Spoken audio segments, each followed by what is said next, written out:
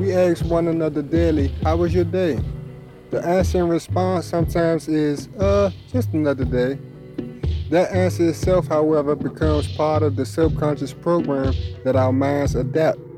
With all the technology of today being faster than we can keep up with, it's easy to get lost in all the drama filled headlines of our favorite celebrities and entertainers.